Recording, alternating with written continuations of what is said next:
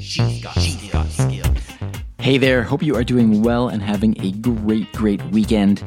I'm finally back from the Lexi conference. It was a fantastic conference, and I'll be sharing a lot more information that I got out of that conference over the next couple of days, both here on the Flash Briefing as well as in the podcast, so stay tuned for that. Today on Sundays, you may know that I like to answer questions from the community, and you can access the community at alexaincanada.ca/community.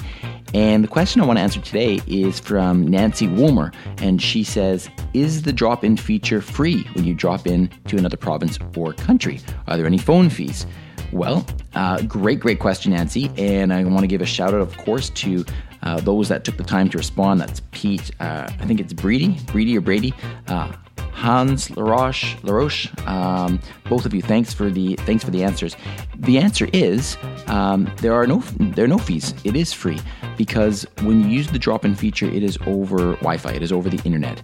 So similar to when you make a call over the internet, same thing with the drop-in feature. So it's a really nice feature that Amazon has put into Lexi, and it allows you to drop in. Of course, when you're dropping in with somebody, that person has to have given you permission to do so that you can't just drop in on anybody that you want without that person giving you permission.